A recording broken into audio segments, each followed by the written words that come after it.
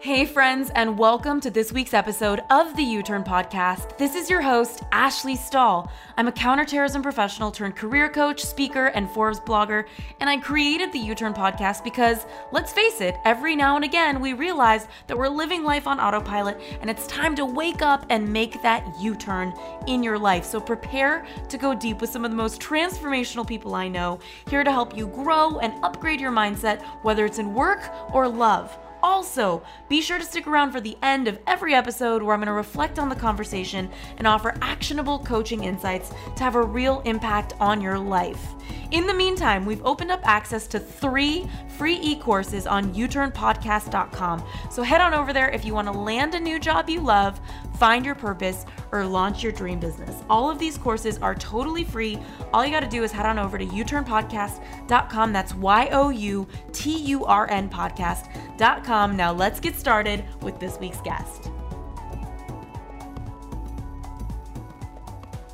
And it can also happen with neglect, where if we have a deprivation of physical touch, we can grow up as very needy, very greedy for affection, and put ourselves in situations where we embrace love from people that are absolutely toxic and horrible for us. Mm-hmm. So when we kind of start to break down, okay, were my physical boundaries abused or were they neglected, and start to make sense and connect those dots and make sense of our story, we start to make new choices so we can be more mindful of where our come from is.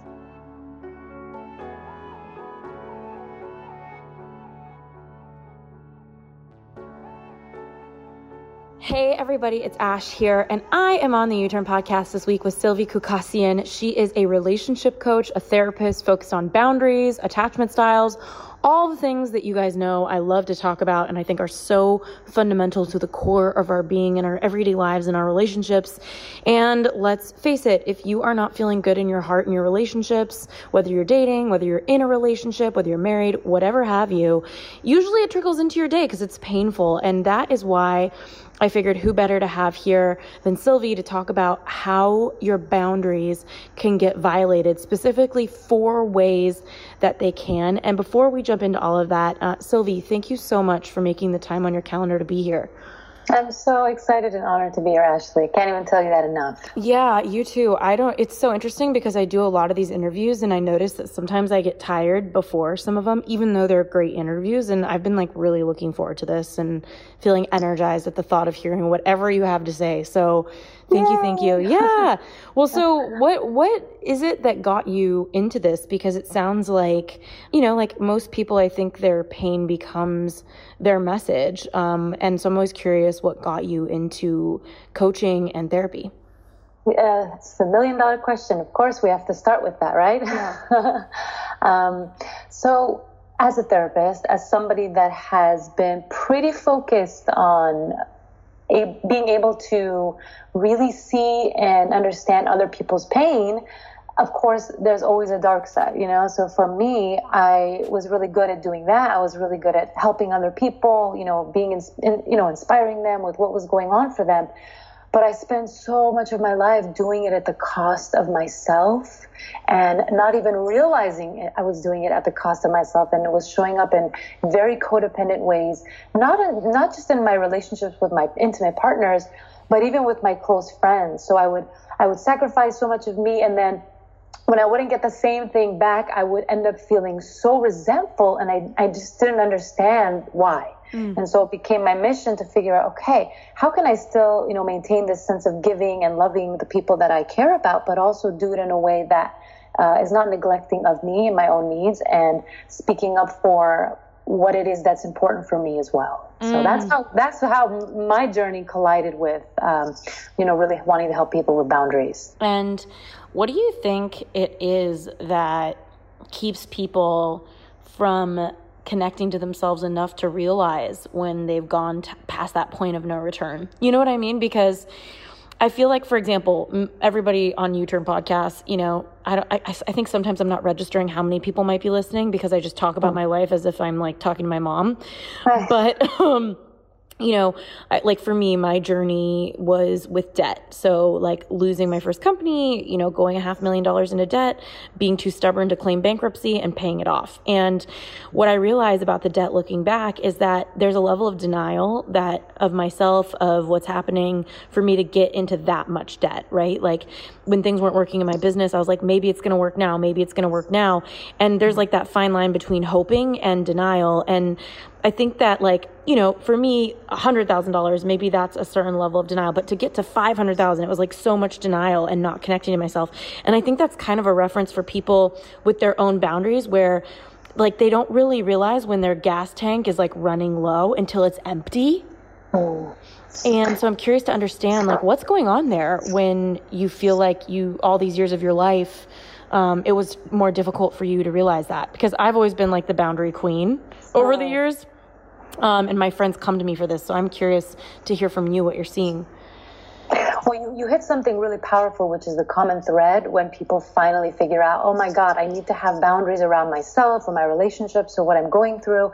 And it's that piece about, it usually takes some kind of wake-up call or a breakup or an incident of cheating or hitting something that's so deeply wounding, that's, that rock bottom feeling that alerts us, okay, that there's a danger, there's something that is really essential that we need to look at. Because the reality is, if we've been like a tea bag those boundaries have been violated and we've been dunked into that experience, we can't see that we're violating it. So, for example, my family, we immigrated to the United States when I was 4 years old from Syria and Saudi Arabia.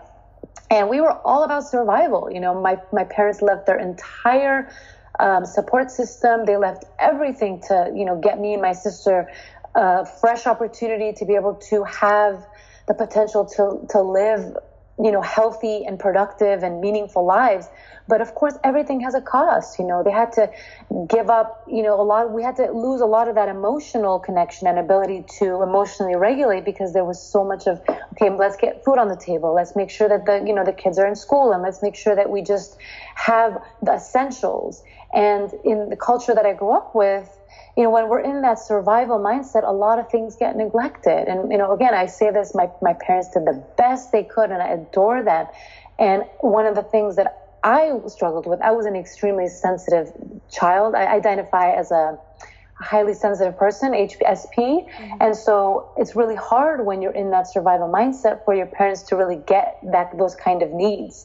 And so for me, the biggest boundary for me that I didn't realize how much I needed was that emotional comfort. And I actually love that you brought up HSP, because I've not heard anybody on the U-Turn podcast bring that up, but I have friends who identify as that. Can you explain a little bit about what does it mean to be a highly sensitive person? Because I think there's a lot of people that don't realize that this is something for them, and maybe there's some reading that they can do. Sure. And there's definitely, it's a spectrum. There's varying degrees of it, but highly sensitive people tend to get very stimulated very quickly. They get overwhelmed very fast. So, let's say somebody's venting to them about something, and if they're not in the good space, they can, maybe shut down, or just they can't take a lot of stimulation. I need a lot of alone time. I need to process by myself. I can't do a lot of social things because I get very, very overwhelmed. And for me, it's more the emotional content that can overwhelm me. So I've had to really learn to expand my window of tolerance, but also really honoring where my limits are as part of the healing for that, so it does grow, and, sensitive people can build their tolerance, but a big part of what helps to heal it is to honor the limit of where you are and nurturing that space before you can, stretch that. So it's just being really aware that there's nothing wrong with you. It's just you tend to, you tend to be attuned to things on a much deeper level than most people, and it's essential that we take care of that for ourselves in order to function. It's not even just want to. It's like you will not function if you don't. And I know that you work on attachment styles. Like before we even get into boundaries, I'm so curious like I myself, so I have been in secure relationships and I've had a very secure attachment, and then I've also waffled in anxious attachment. So those of you who haven't listened to any of the episodes on attachment styles, like I know we did an episode with Nora DeKaiser. She talks about it. It's a great one to tune into as well. But I would love to listen to that one, by the way, and it's absolutely fantastic. Yeah, she was great. And I'm so curious. I know that you have so much to say about this. Like for everybody listening, like what is your kind of like just take on the 4 attachment styles for everyone who maybe didn't listen to that episode or they're taking some notes now? Oh man, the attachment styles is the meat and potatoes of my work. So when we're in therapy school, we're trained in so many different lenses, whether it's solution focused or how our social constructs shape the way we see the world. For me, what was the one that struck the biggest chord was the attachment styles, meaning how we bond and connect and attach to our primary caregiver, which is our mother or our father or an uncle, but whoever was the person that was in charge of emotionally regulating us, that dynamic gets recreated in adulthood. And so, of course, who we are in a relationship with affects us. This is all on a spectrum. But if we had more of an inconsistent emotional response from a parent, we tend to be more anxious. If we had a parent that was not tuned in to us emotionally at all, or overbearingly tuned to us, we will either be dismissive or fearful avoidant. And if we had a parent that was available and really made repairs quickly and was able to just get a sense of what our needs were fairly often, then we tend to be more securely attached, which is what we want to move towards and what we can move towards if we create healthy boundaries and agreements in our adult relationships. I love how, you were able to so clearly just explain right there the tie between attachment styles and boundaries, because I think sometimes people think, there's this school of thought talking about attachments and then there's boundaries as a separate thing, but really boundaries are in the healing of the attachments, which is so beautiful to see. And you were saying that there's 4 ways your boundaries get violated before we started talking or recording. And those of you listening, I know you take notes. So she was saying it's emotional, spiritual, intellectual, and physical are the ones that I wrote down. And I'm so curious, Sylvie, to hear what each one looks like and what the healing opportunity is. So for everybody listening, like what does it look like if your emotional boundaries are violated in your upbringing or even right now in your life? Got it. And I want to say, learning about these was a game changer for me and really helped to validate why we are so, like you said, in denial about our boundaries, but also what we can do about it instead. And I want to give credit to the person that created these boundaries, and her name is Raquel Lerner, and she really specializes with identifying how to understand how each of these has been laid out. So I'll dive into the emotional one, which is the one that you began with. And so there's a few different ways our emotional boundaries get violated. One of it, of course, is, not having our emotions validated. That's kind of like a no-brainer, right? If our emotions were dismissed or not made to be important or invalidated, we're going to tend to not prioritize or stand up for our emotions if somebody is, not prioritizing them as an adult. We're just kind of like, oh, this is normal, even though it kind of feels weird that you're doing this, but this is so familiar that I don't really even realize something is happening that's wrong. So some other ways is, let's say your parent relied on you a lot for emotional comfort as a child. If parents get divorced, a lot of times you'll see one parent making their child the surrogate partner. So they'll vent to that child, or they'll do a lot of their grieving with, while they're holding that child. And that child cannot tolerate such an intense experience. So what happens is, part of them has to shut off internally within themselves. And they start to get very disconnected from their own experience. So notice they're being present for and tuning into now their parents' experience. But what that's costing them is being available and having somebody to mirror and be present for theirs. So that's huge. And that's something that's fairly common. We also call that the parentified child in therapy. Some other ways the emotional boundaries can get violated is if parents tell inappropriate secrets to their kids, or if they start talking about sexuality to their kids when they're not age appropriate, or they're not giving context. They might just make a few sexual comments and the child's left wondering what the hell, doesn't feel appropriate. And kids are smart. They can feel when something is off, and when things aren't broken down in context, it just feels extremely violating for a child. Some other ways is if nobody in the family feels their feelings, but the child ends up being the sponge. So they end up taking all the emotionality that nobody else in the family is willing to feel. These people choose partners as adults that either are completely shut down and they end up feeling everything for them, or flip side, somebody that is extremely emotional and it just becomes a very unhealthy and unbalanced dynamic. Okay, so like somebody who growing up, their emotional boundaries tended to get crossed, whether that was like heavy reliance from a parent or comments that didn't really get explained for full processing or things that weren't age appropriate, you would say that they tend to pick partners that are emotionally shut off or are overly emotional. Is that what you were saying just now? So for the last piece, when the parents are not, or the family is not able to feel their emotions, that's when we more often pick somebody that is either extremely shut down or very emotional. For the other stuff, that's more, we just won't be aware of our own feelings, and we might actually neglect our own as a way to just be present for somebody else, which is just a pattern. It's not something we want, but we've been trained to take on that kind of role. Interesting. Okay. I mean, obviously this one's like resonating for me because everybody listening has heard me talk about how like my dad went through a lot when I was a kid, and he's like the light of the room to this day. Like, and he always has been, but he's also like the dark cloud in the room, not because he's an angry person, because when he's sad, everybody can feel it because he's such a light.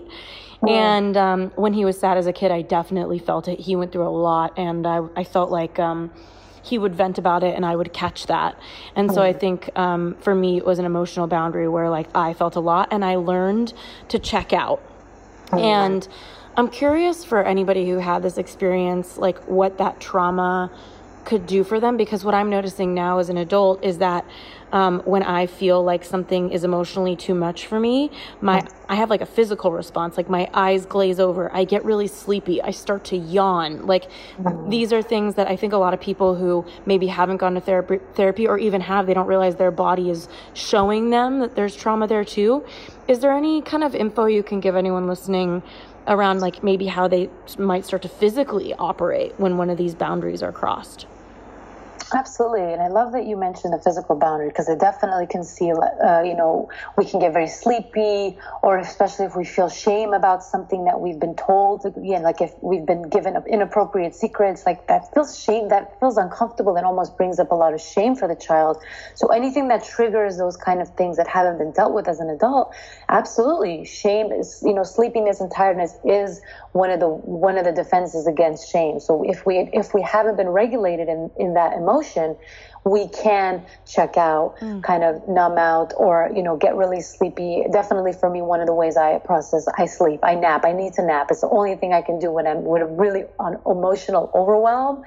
And I used to sleep like a bear. Now I'm like, okay, as I process things, it's a little bit easier. The fearful avoidant attachment style, I know this is kind of linking across, so I'm hoping this makes sense. And please, Ashley, let me know if I'm not, so I can clarify.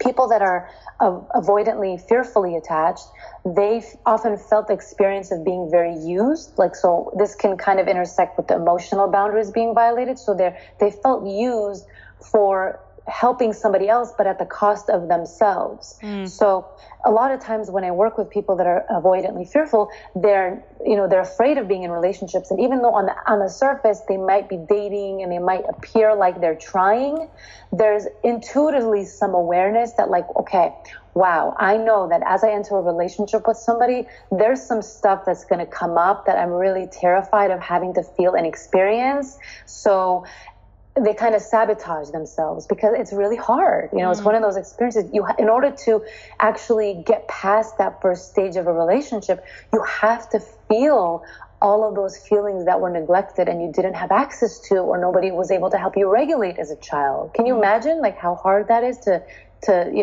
without having somebody, be present for your painful experience? Okay, so kind of just giving everyone an overview. So I remember like the basic attachments that I learned was secure, which like you had mentioned, everybody's kind of aiming for that one, right? Like it feels fun to be secure.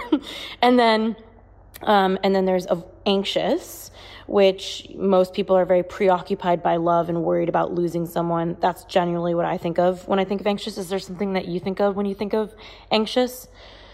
You said it. They're pretty much they're constantly wanting to stay connected to their partner, and they'll do all kinds of things and even act out just to create that bond with a person. Yeah. And then I learned avoidant, but I didn't really learn about fearful avoidant. So is there like two different types of avoidant attachment? Yes. Okay. So there's two types and they're very different. They're similar in the way that so fearful avoidant and dismissive avoidant, they both shut down when they're under stress. They both go internal. They tend to dismiss their own needs because their needs were not prioritized as kids. And what happens for fearful avoidant is they felt the experience of being used often, whether they were the performer child that had to kind of, perform for the family, or again, like I said, maybe their emotional boundaries were violated and had to comfort the parent, but they were left having nobody to tend to them. So somebody that was used in that way tends to be more fearful avoidant, and they actually they still crave relationships more than the dismissive avoidant, but they have a lot of interpersonal anxiety when they're in a relationship with someone, again, because it triggers all of those feelings of being used in that kind of one-dimensional relationship. It was not for them, it was for the other person. Okay, so that's the fearful avoidant, is like the person with the parent that like maybe vented too much or shared too much. And then what about the dismissive avoidant person? What do they look like? So the dismissive avoidant is somebody that was left alone a lot more. So this is somebody that was not really engaged with much at all as a child, whether that's, intellectually or emotionally. And so as an adult, they're like the CEO of the company. They're so self-sufficient. They can run shit like there's no tomorrow, but they just don't know how to do relationship well. They don't, if their partner has needs, they don't want to take care of them. And even if, they don't have that same kind of interpersonal anxiety, they can just kind of shut that off. So usually they're the ones that, unless they're really acknowledging and wanting to see their unhealthy behaviors, they're the ones that just can cut off from relationships fairly quickly and just kind of move on to another relationship and repeat the same pattern over and over again. So would you say that people who are narcissists tend to be dismissive avoidant in the first place? There's definitely a lot of crossover with the similar dismissive attachment and narcissistic behaviors. Because again, I never like to say anything is an exact fit. Yeah. There's so much of a spectrum, but there's a lot of crossover for the dismissive avoidant and narcissistic. Well, that they don't feel that anxiety or, that desire to be able to be present for their partner's needs unless they've done a lot of deep healing and work on owning their own needs. Well, you know me, I'm always like, well, how can I put everything into a box so that we can all just feel organized? I love that. No, I'm all about the boxes. It's a little bit messy. That's good. It's good that you're a therapist and you're like, all right, Ashley. So, okay. So anybody listening right now, if somebody over relied on you, but you still crave relationship, or you feel a tendency to still thrive in it, it's more fearful avoidant. Whereas somebody who, maybe they were on their own a lot, they're more dismissive avoidant, and they don't necessarily feel like it's first nature for them to do well in relationship unless they do a lot of healing, is what I kind of took out of it. And just thinking about emotional boundaries, what emotional boundary was crossed for somebody who maybe was left alone as a kid a lot? Is that a boundary that they got crossed, or was it something else? Well, that's more of yes. So that would be more of a neglect. So like if somebody was neglected, they just were not tended to. So internally, they had, in order to cope with that overwhelming feeling of being left alone, they had to shut down. So it's almost like, whereas the fearful avoidant still has access to those feelings, it still allows themselves to get more attached. And because they still had the connection, even though it was more one directional, the dismissive avoidant just tends to minimize. Like they just tend to minimize the importance of relationships in general. Oh, it's not a big deal, even though the deep down truth is that they want it. So they don't have the ability to really see how important it is to them until usually there's a rock bottom experience where they hit some of that humanity in themselves and they actually get in touch with all of those feelings of neglect. So interesting. Okay. So spiritual boundaries being violated. I think I'm so curious to hear what you say about this. I feel like this is happening all the time. So what does that look like when you were a kid or even right now in your life if your spiritual boundaries are being crossed? This is probably the one that I want to go on top of the roof and scream and shout to help people, because like you're right, it happens all the time. It's happening right now all over the world. And yes, this is definitely something that I feel very, very passionate about. So, there's a couple of different ways that our spiritual boundaries get violated. And our spirituality, our sense of connection to a higher power, whether that's God or source or whatever we label it, is the most profound experience we can have, and it's so intimate and it's so personally unique. And so when that is abused and it's used in a way to manipulate and bring fear, it can violate our sense of our sense of connection to that experience. So whether that's using the fear of God, using punishment, using threatening that God will see this if you make a mistake, or how coaches use spiritual bypassing. Yes. And they don't allow the person to feel sad. Get to the enlightenment stage before you actually get to be a human. And that is one of the most damaging and traumatizing experiences that we can do to another human being. This makes me think a lot for anybody in like practical use around spiritual boundaries, and you can correct me here because I'm not sure if I have it accurate, but my sense is that a lot of people don't validate other people in communication. So those of you listening, validation, what is it? So my take on it is, if you say I'm sad, maybe the person disagrees and thinks like there's nothing to be sad about, but they can still at least appreciate or validate the fact that it's okay that you're sad, or just acknowledge that you're having your experience. So what that has looked like in my friendships is like, I'm upset, and somebody saying like, it's okay that you're upset, or like, I get that you're upset, or I hear you.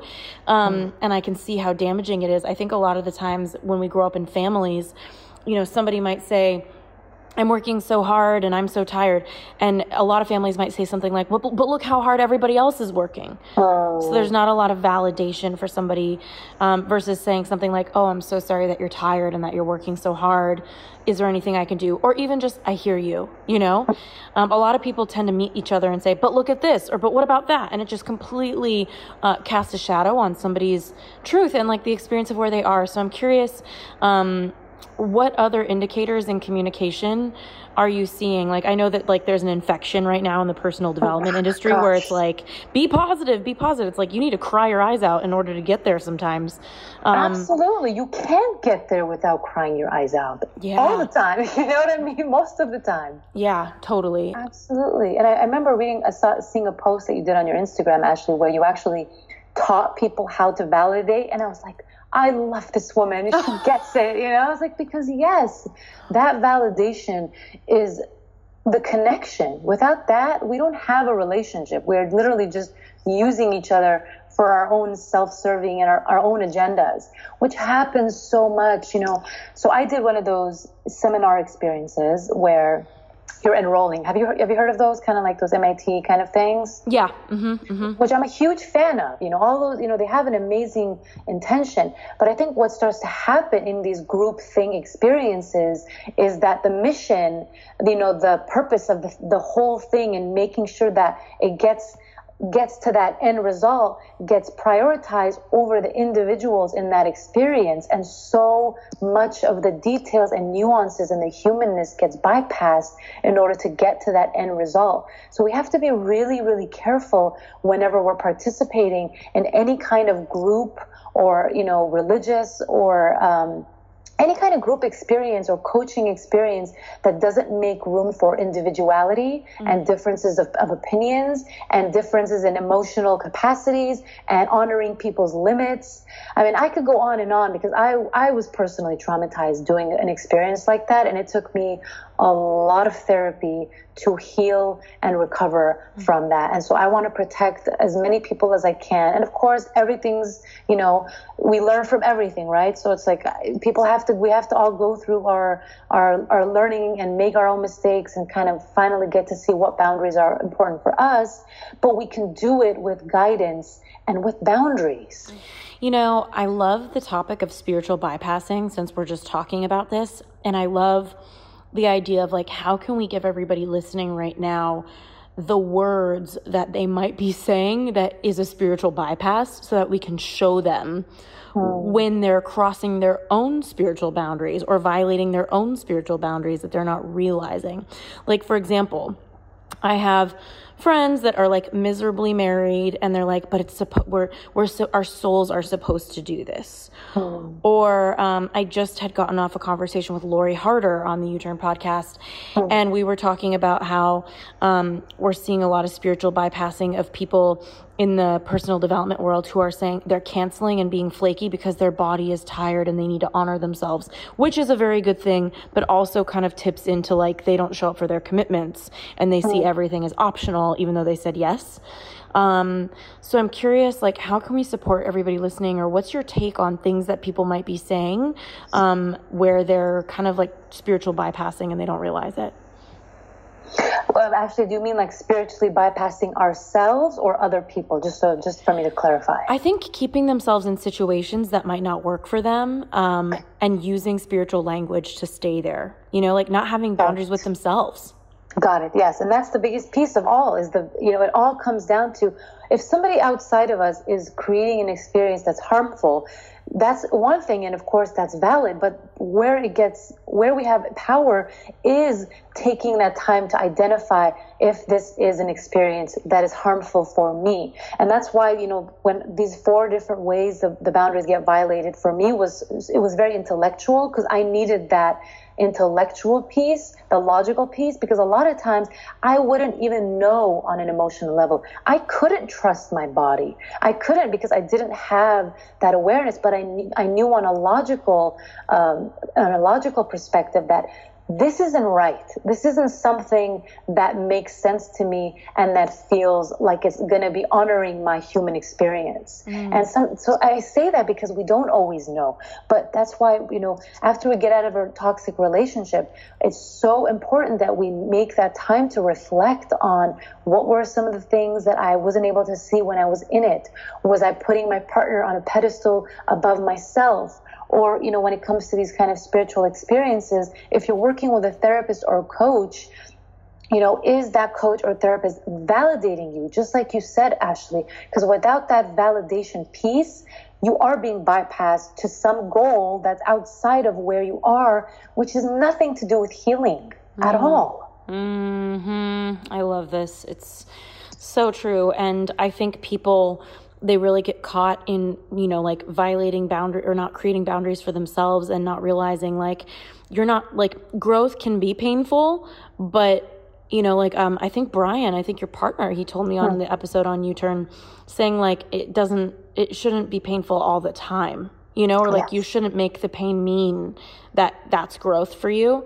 And I see a lot of people who are in relationships that are most of the time very painful, and they're not setting that boundary of like, oh wow, this isn't how I want to grow or how I have to grow.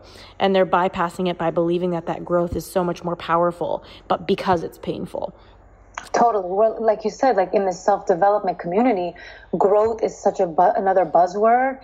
Well, I'm doing this because I'm growing, or I'm doing this because it's stretching me. But where the hell is the stretching ever going to end? At what point, because again, if we push ourselves too far outside of our window of tolerance, we will shut down. So we're not even actually taking the nutrients of that healing. Where we actually do grow is to do a little bit outside our comfort zone at a time, a little bit more, and then stop and process that experience. And then maybe a little bit more, instead of doing a 5-day transformational experience where, of course, we feel the high of it, but then we come back feeling like, what the hell just happened here? Like, I don't know what I'm supposed to do with myself now. It doesn't feel like it's actually, and again, I don't want to dismiss the Tony Robbins experience, and there's so many amazing experiences that are group oriented out there. But I also think it's essential that we have the boundaries component where people are respected and honored for having their limits. Yeah. You said something about like, well, what do you do if you have a commitment, but your body is saying you're shutting down? I had a couple weeks ago, I had a session with a client, and I've been very honest with my clients. I struggle with PTSD. It's something that I've dealt with for a very long time. And, I sometimes have to cancel sessions even like 5-10 minutes before, because I'll have a trauma outburst. And so I let them know ahead of time that this is something I struggle with, but I also make sure to incorporate it in our sessions.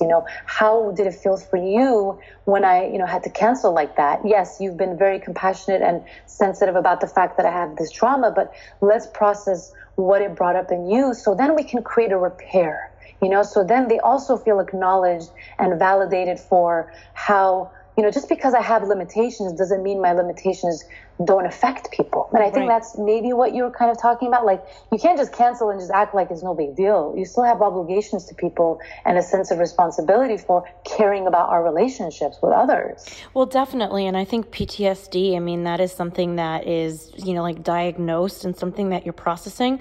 What I'm seeing more is a lot of people who, like, if they feel like, oh, I'm not in the mood for this today, I need to honor myself, and then they don't show up for commitments.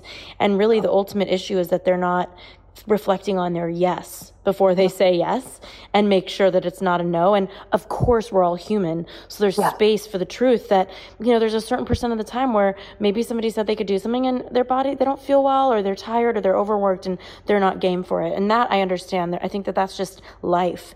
But I'm noticing that right now, in the spiritual space and personal development, a lot of people are like, I'm honoring my body, and that means that I'm not going to come. And it's becoming more often than not, like more often than not, they're not showing up, and I'm not hearing them say like, I suffer from, like PTSD or whatever it is. But yeah, this is really interesting. And when it comes to spiritual boundaries, can you give everybody listening like a couple ideas of like things that somebody might say to them that feels to you like a spiritual boundary is being crossed?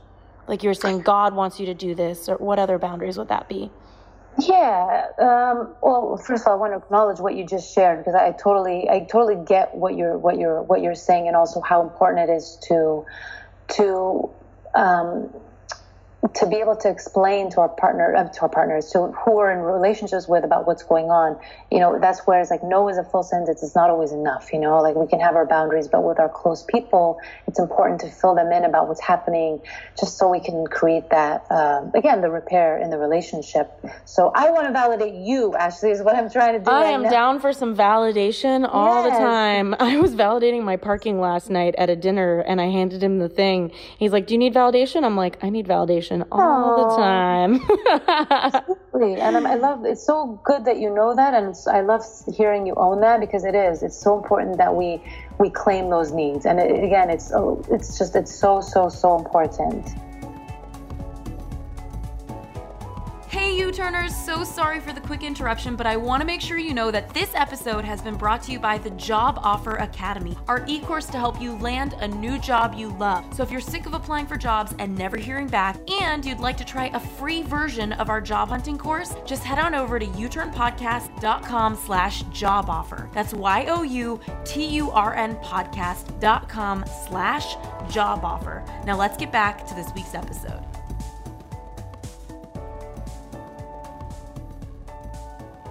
Well, so I'm curious, like, speaking of, like, I know that, we can use God and stuff like that.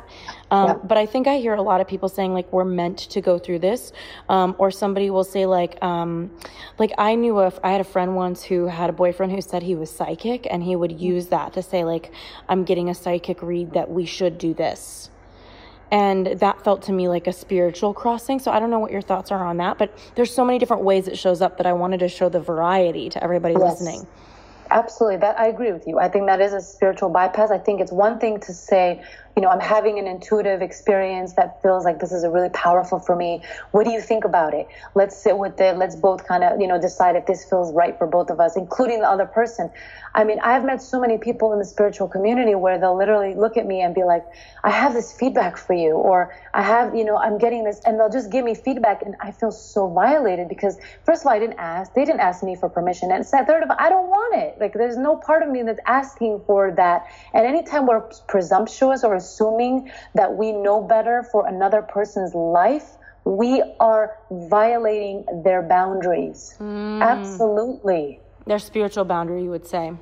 And intellectual. I think that's where the spiritual and intellectual can kind of go hand in hand, because we're not making room for their reality. We're taking over it. So we're almost like, because you're using the you use the intuition and the spiritual hit. So I think that kind of makes it more of a spiritual boundary, but it also invalidates oftentimes the other person's experience, especially if we're coming at it from a very arrogant and I know better perspective. You know what I mean?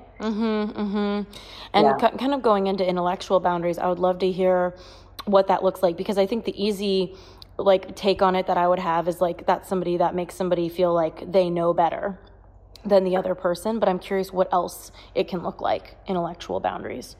Definitely. Perfect segue into the intellectual, right? Yeah. So I'll go back a little bit into how they get violated as kids. So our intellectual boundaries get violated as kids when we are not being validated for what is obviously going on. So let's say there's a major thing happening and we're kids, or let's say we have a drunk parent or a parent that's an addict, and they're in a state of distress, but nobody's talking about it. So as kids, we have this reality, we see what's happening, but because nobody's acknowledging it or helping us make sense of it, we start to then doubt our own reality as we grow.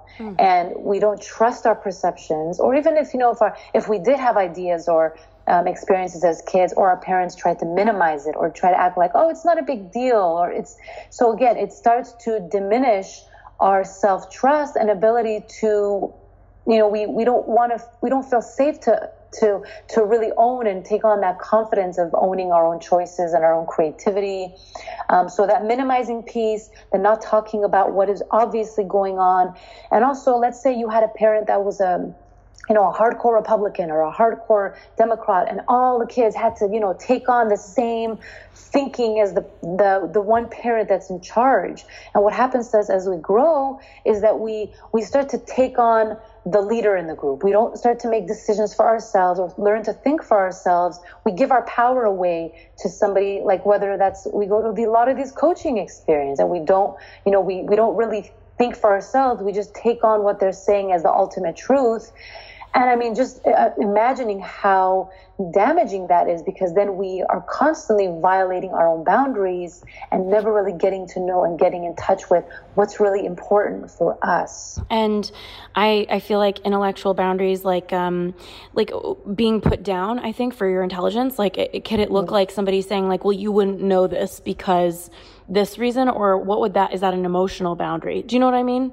Tell me a little more. Can you explain it a little more? Yeah. Actually? So for example, I think of the marriages that are really unhappy, and there's resentment, and the husband will say to the wife, or the wife will say to the husband, well, you wouldn't know because you don't have this experience and I do. So somebody kind of positioning themselves as I'm the one that knows better. Yes. And you don't know. An intellectual boundary. Yeah. Absolutely. And it's also emotional, right? Because it's putting down the person's ability to know for themselves. I don't know. Yes, well, it's contempt. It's one of the Gottman's form of defenses that we use anytime we make ourselves, like you said, position ourselves higher than or power over, but in a way that's really putting our partner down. That's the most poisonous thing we can do in a relationship. So it definitely violates their perception boundary, which is the intellectual piece, but it's so criticizing that it actually bypasses a lot of our defenses. Contempt is probably it's the number one relationship killer, and there's no hope. If we stay in that place, our partner can't possibly win, because until there's that balance of power dynamic, there's no relating on a kind, and there's no open space for relating in a healthy way. Does that make sense? Yeah, definitely. And I think I don't know, I was thinking about how you were sharing some parents didn't provide context. Yes. So their kids saw something and maybe the parent didn't share enough where they could create that sense of healing. I'm guessing there's an emotional, boundary cross there. A kid didn't get the information they needed to sit with an experience, but is that also an intellectual boundary? I want just to understand a little bit more, in the context of my upbringing, where was my intellectual boundary violated? Because this is not something I've typically thought about. The intellectual one is the one that most people are most surprised by, and it's the one that most people didn't even know it existed. Because again, we tend to understand the spiritual one a little more, or the physical one is more obvious, and the emotional one is a little more obvious. But the intellectual one is our perception. And so, let's say even the kids got the parents got divorced, but nobody talked about it. Nobody actually sat the kids down and explained to them what was happening in child language. It doesn't have to be the details. We don't have, the kids don't need to know, and they shouldn't know all the things that happen, especially if they're really intense. But the parents' role is to explain and to guide them, to help them if they have questions, and to help validate the reality, whether or not that means, I'm confused on which parent I want to stay at, or I feel really, all these experiences and thoughts that they're having someone sit with them and validate them. Otherwise, it just kind of gets like locked and stuck inside of themselves, and they don't know what to do with it. You know what this makes me think of is I think almost every kid has had some experience of walking in on their parents having a sexual encounter, or seeing something like that in school, something that just feels sexually confusing for them. Would you say that that's an intellectual boundary because maybe they don't know what's going on? I remember walking in on something kind of sexual when I was a kid and being really scared and nobody explaining to me what was happening. Definitely. I think sexuality is one that, most parents really struggle with, helping their kids, helping to know how to have that talk. But I think anytime there's masturbation involved or any kind of sexual act that's really obvious, it definitely, is an important opportunity to sit down with kids and explain what is happening. Because like you said, it's otherwise we don't know we don't know what's happening. And it can be very scary and uncomfortable. What are my parents doing? And it's different for every child, but what matters is the child's experience. What matters is what felt violating and not addressed and not dealt with for them. Something that happened for me is going to be very different than something that happened for you. And so, whenever I talk about these with my clients, they have flashes of certain things that pop up for them. And I always say, that's what's valid. That's what's important. And that's the thing that is wanting to come to surface and be processed because it probably wasn't acknowledged or validated and broken down to help you make sense in a way that you needed it back then. Makes sense to me. Yeah. I just felt like such a typical thing. I think every kid has had an experience of seeing some sort of sexual event happening and maybe not being able to piece it together until they had sex ed, in fifth grade or whatever it was, in the States. But speaking of sex, physical boundaries, this feels like the most obvious, but I'm guessing there's some insidious things about it that are not so obvious. So I'm curious to kind of hear from you what that might look like for everybody listening.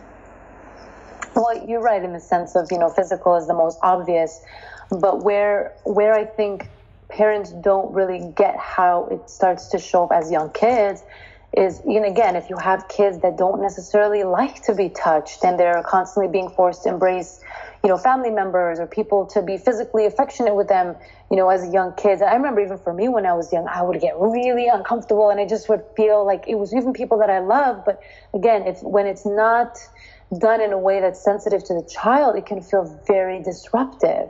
And so when we start to shut down our inner mechanisms of being able to say no or to even be present to what's happening in our body, it can create enormous shame.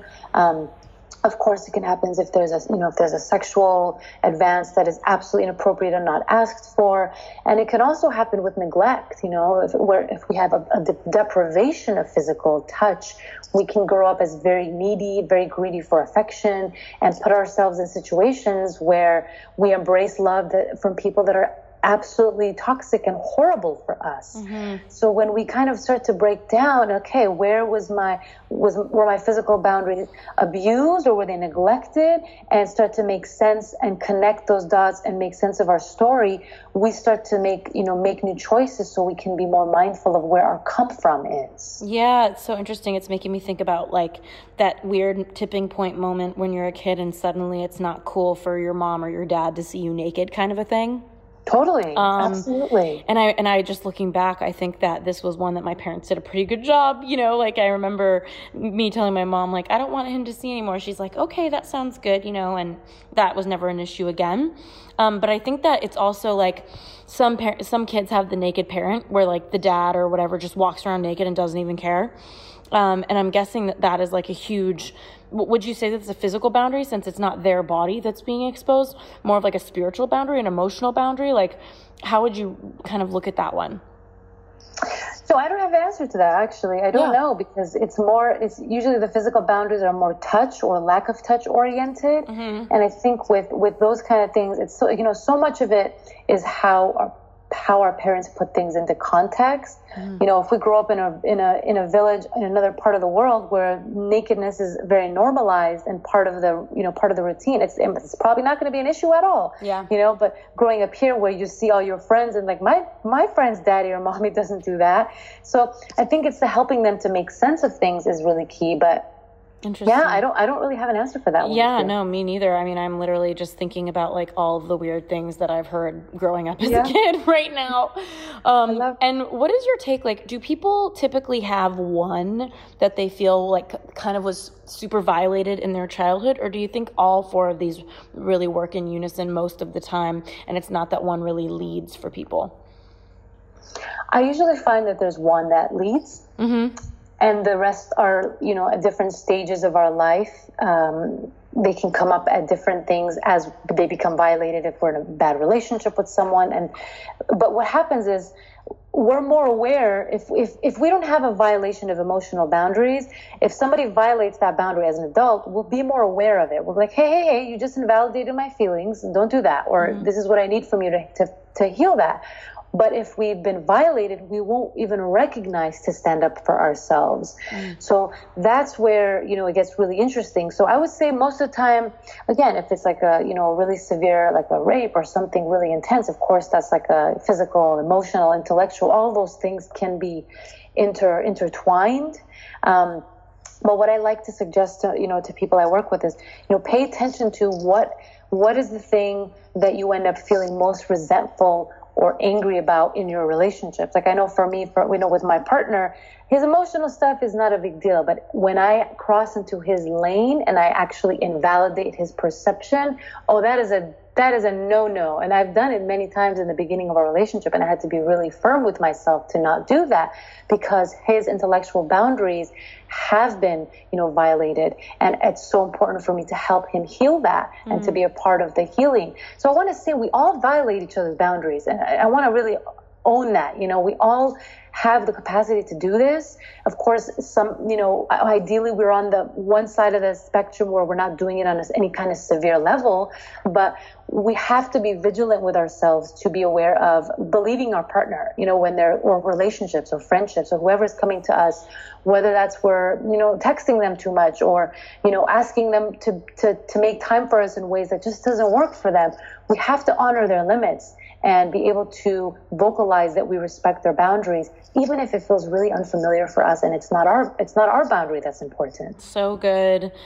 Gosh, there's so much here for everyone. And you know what it's making me think a lot about is like, for example, with dating, there have been some times where the person doesn't feel like they've crossed an emotional, spiritual, intellectual, or physical boundary, but I don't feel safe around them. And I realize in reflecting on it that maybe there was a way that they were talking about someone else that, if that person was there, that's a huge, huge cross to their emotional boundary, like the way that they're putting down their experience, or maybe it's a cross of their intellectual boundary, the way that they're putting down what they know, their intelligence.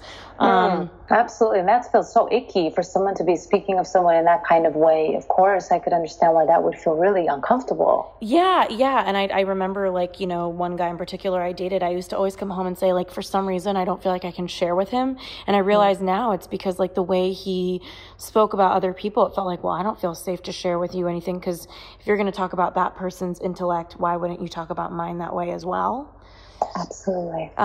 Beautiful. What a beautiful conversation. Obviously everybody's going to want to find you guys. She posts such great stuff on Instagram. I am always looking at the things that you're posting. You post such good graphics to compare situations. So tell everybody, where can they find you? Thank you, Ashley, for your lovely words. Yes, yeah. So Instagram is my main platform. I post relationship-oriented content daily. So it's @SylvieKokossian. I probably don't want to spell it here because it's a long one. But do it. It says SILVYKHOUCASIAN.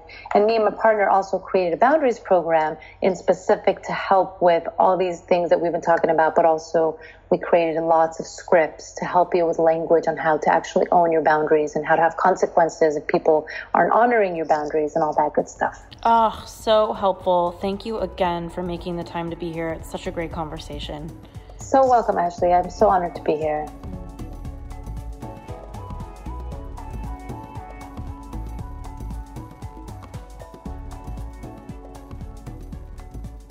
Hey guys, it's Ash here, just reflecting on the episode with Sylvie, and I just thought it was really powerful for her to be able to draw these 4 boxes of different boundaries that we get violated when we're kids and throughout our life. And I heard a quote recently, and I don't know where it came from, but somebody said to me in a conversation, they said they think grief is just love that doesn't really know where to go. And I think that when our boundaries get crossed as kids, because maybe we don't know how to communicate, maybe we don't know what we need. And a lot of the times we figure out what we need through context. We find out what we need because we didn't get it. There's so many times where I'm trying to figure out what someone's core values are. And in personal development, we're told that if we feel uneasy or our nervous system is not being regulated or we just feel out of whack, that's usually an opportunity for us to look at ourselves and grow and question, whether there's an area or a belief that we're buying into. So, in personal development, we're so encouraged to turn back to ourselves. But what I'm learning is that sometimes when we don't get what we want or when we feel triggered or dysregulated, what it really is about is that a core value that we hold very high isn't being met, or that something inside of us is being crossed. And it's through that context of feeling dysregulated or off that we're able to realize that maybe we have a need, or maybe something that we hold as very sacred has been violated. For example, maybe you had a tiff with somebody and you realize after you look at that tiff that the reason that you were so upset is because you felt like your security was violated, or your freedom was violated, or your value for balance was violated, or your spirituality was violated. A lot of the times when we feel unrest with someone, it's an opportunity to look at ourselves and see where we contributed to that. But there's also a lot of times where it's just feedback that we have a core value that isn't working. And that exists also in the workforce. Maybe you feel really upset about something at work, and maybe you're going into a story that it's you that had caused that thing. But maybe the reason you're upset is because you actually have a core value that's so important to you that's been crossed. And if you can really ask yourself, what is this really about? You can find that nugget. And if you don't know what your core values are, I have a core values guide at youturnpodcast.com/core values. And that's YOUTURN podcast.com/core values. Full disclosure, I think my brother and I set up some sort of email sequence, like offering you some sort of training or guide. Everything we have is great, but, sorry in advance if you don't want that stuff, but at least you can get the core values guide. But honestly, I just think that knowing your core values are such a key ingredient for your career and your life. And a lot of the times when we feel our boundaries are crossed, it's really that a core value has been crossed. And so it's such an opportunity when you feel unregulated to ask these bigger questions to yourself. And like I said, I'd have a conversation recently with somebody, and the words that they said to me was that grief is just love that doesn't know where to go. And, when you really think about that, it's like, whenever our boundaries are crossed, we have so much grief. And I think that when you really can look at that grief or look at that anxiety that you feel, it's such an opportunity to love yourself and give that grief a home and meet it with love. And, I know that I'm rambling, but I just have so much emotionally that I feel after this episode, thinking about boundaries. And I just was in the Middle East a couple months ago on a group trip, and all these people on the trip really opened up and really went deep and really shared and were vulnerable with each other. And one woman said to me, on the last day of the trip, she feels her armor coming back on so that she can go back into the world. And that so deeply sat with me. And I just got into the question of why do we put our armor back on? What is it about our environment, about our world, about what reality we're co-creating that moves us to put armor on? Like, what is it about that situation that we're in life that makes us feel like we can't keep our guard down and stay vulnerable? So if you're in a reality right now where you feel yourself putting armor on, maybe it's when you go to your family's house, maybe it's when you see a certain friend. And also, alternatively, you notice when you see other friends, you don't put your armor on. You feel like you're very vulnerable, your guard is down. My invitation is to start to pay attention to what is it that you're believing about the situation, or what is it about your history with that person or that family unit that makes you want to put your protection, put your emotional armor on before you walk through the door? Has a boundary been crossed? Has a boundary been violated for you? And what does that tell you about your core values? And again, if you're stuck in a cul-de-sac with this, head on over to uturnpodcast.com/core values. We have a great list and guide for you to be able to figure out what your core values are. And as per usual, thank you so much for giving me a review here on the U-Turn Podcast. It's so powerful for me to be able to grow, for sharing it on Instagram, for DMing me. All of these things mean so much. I just can't thank you enough. And that is just me here signing off. Thanking you so much. Sending you a lot of love.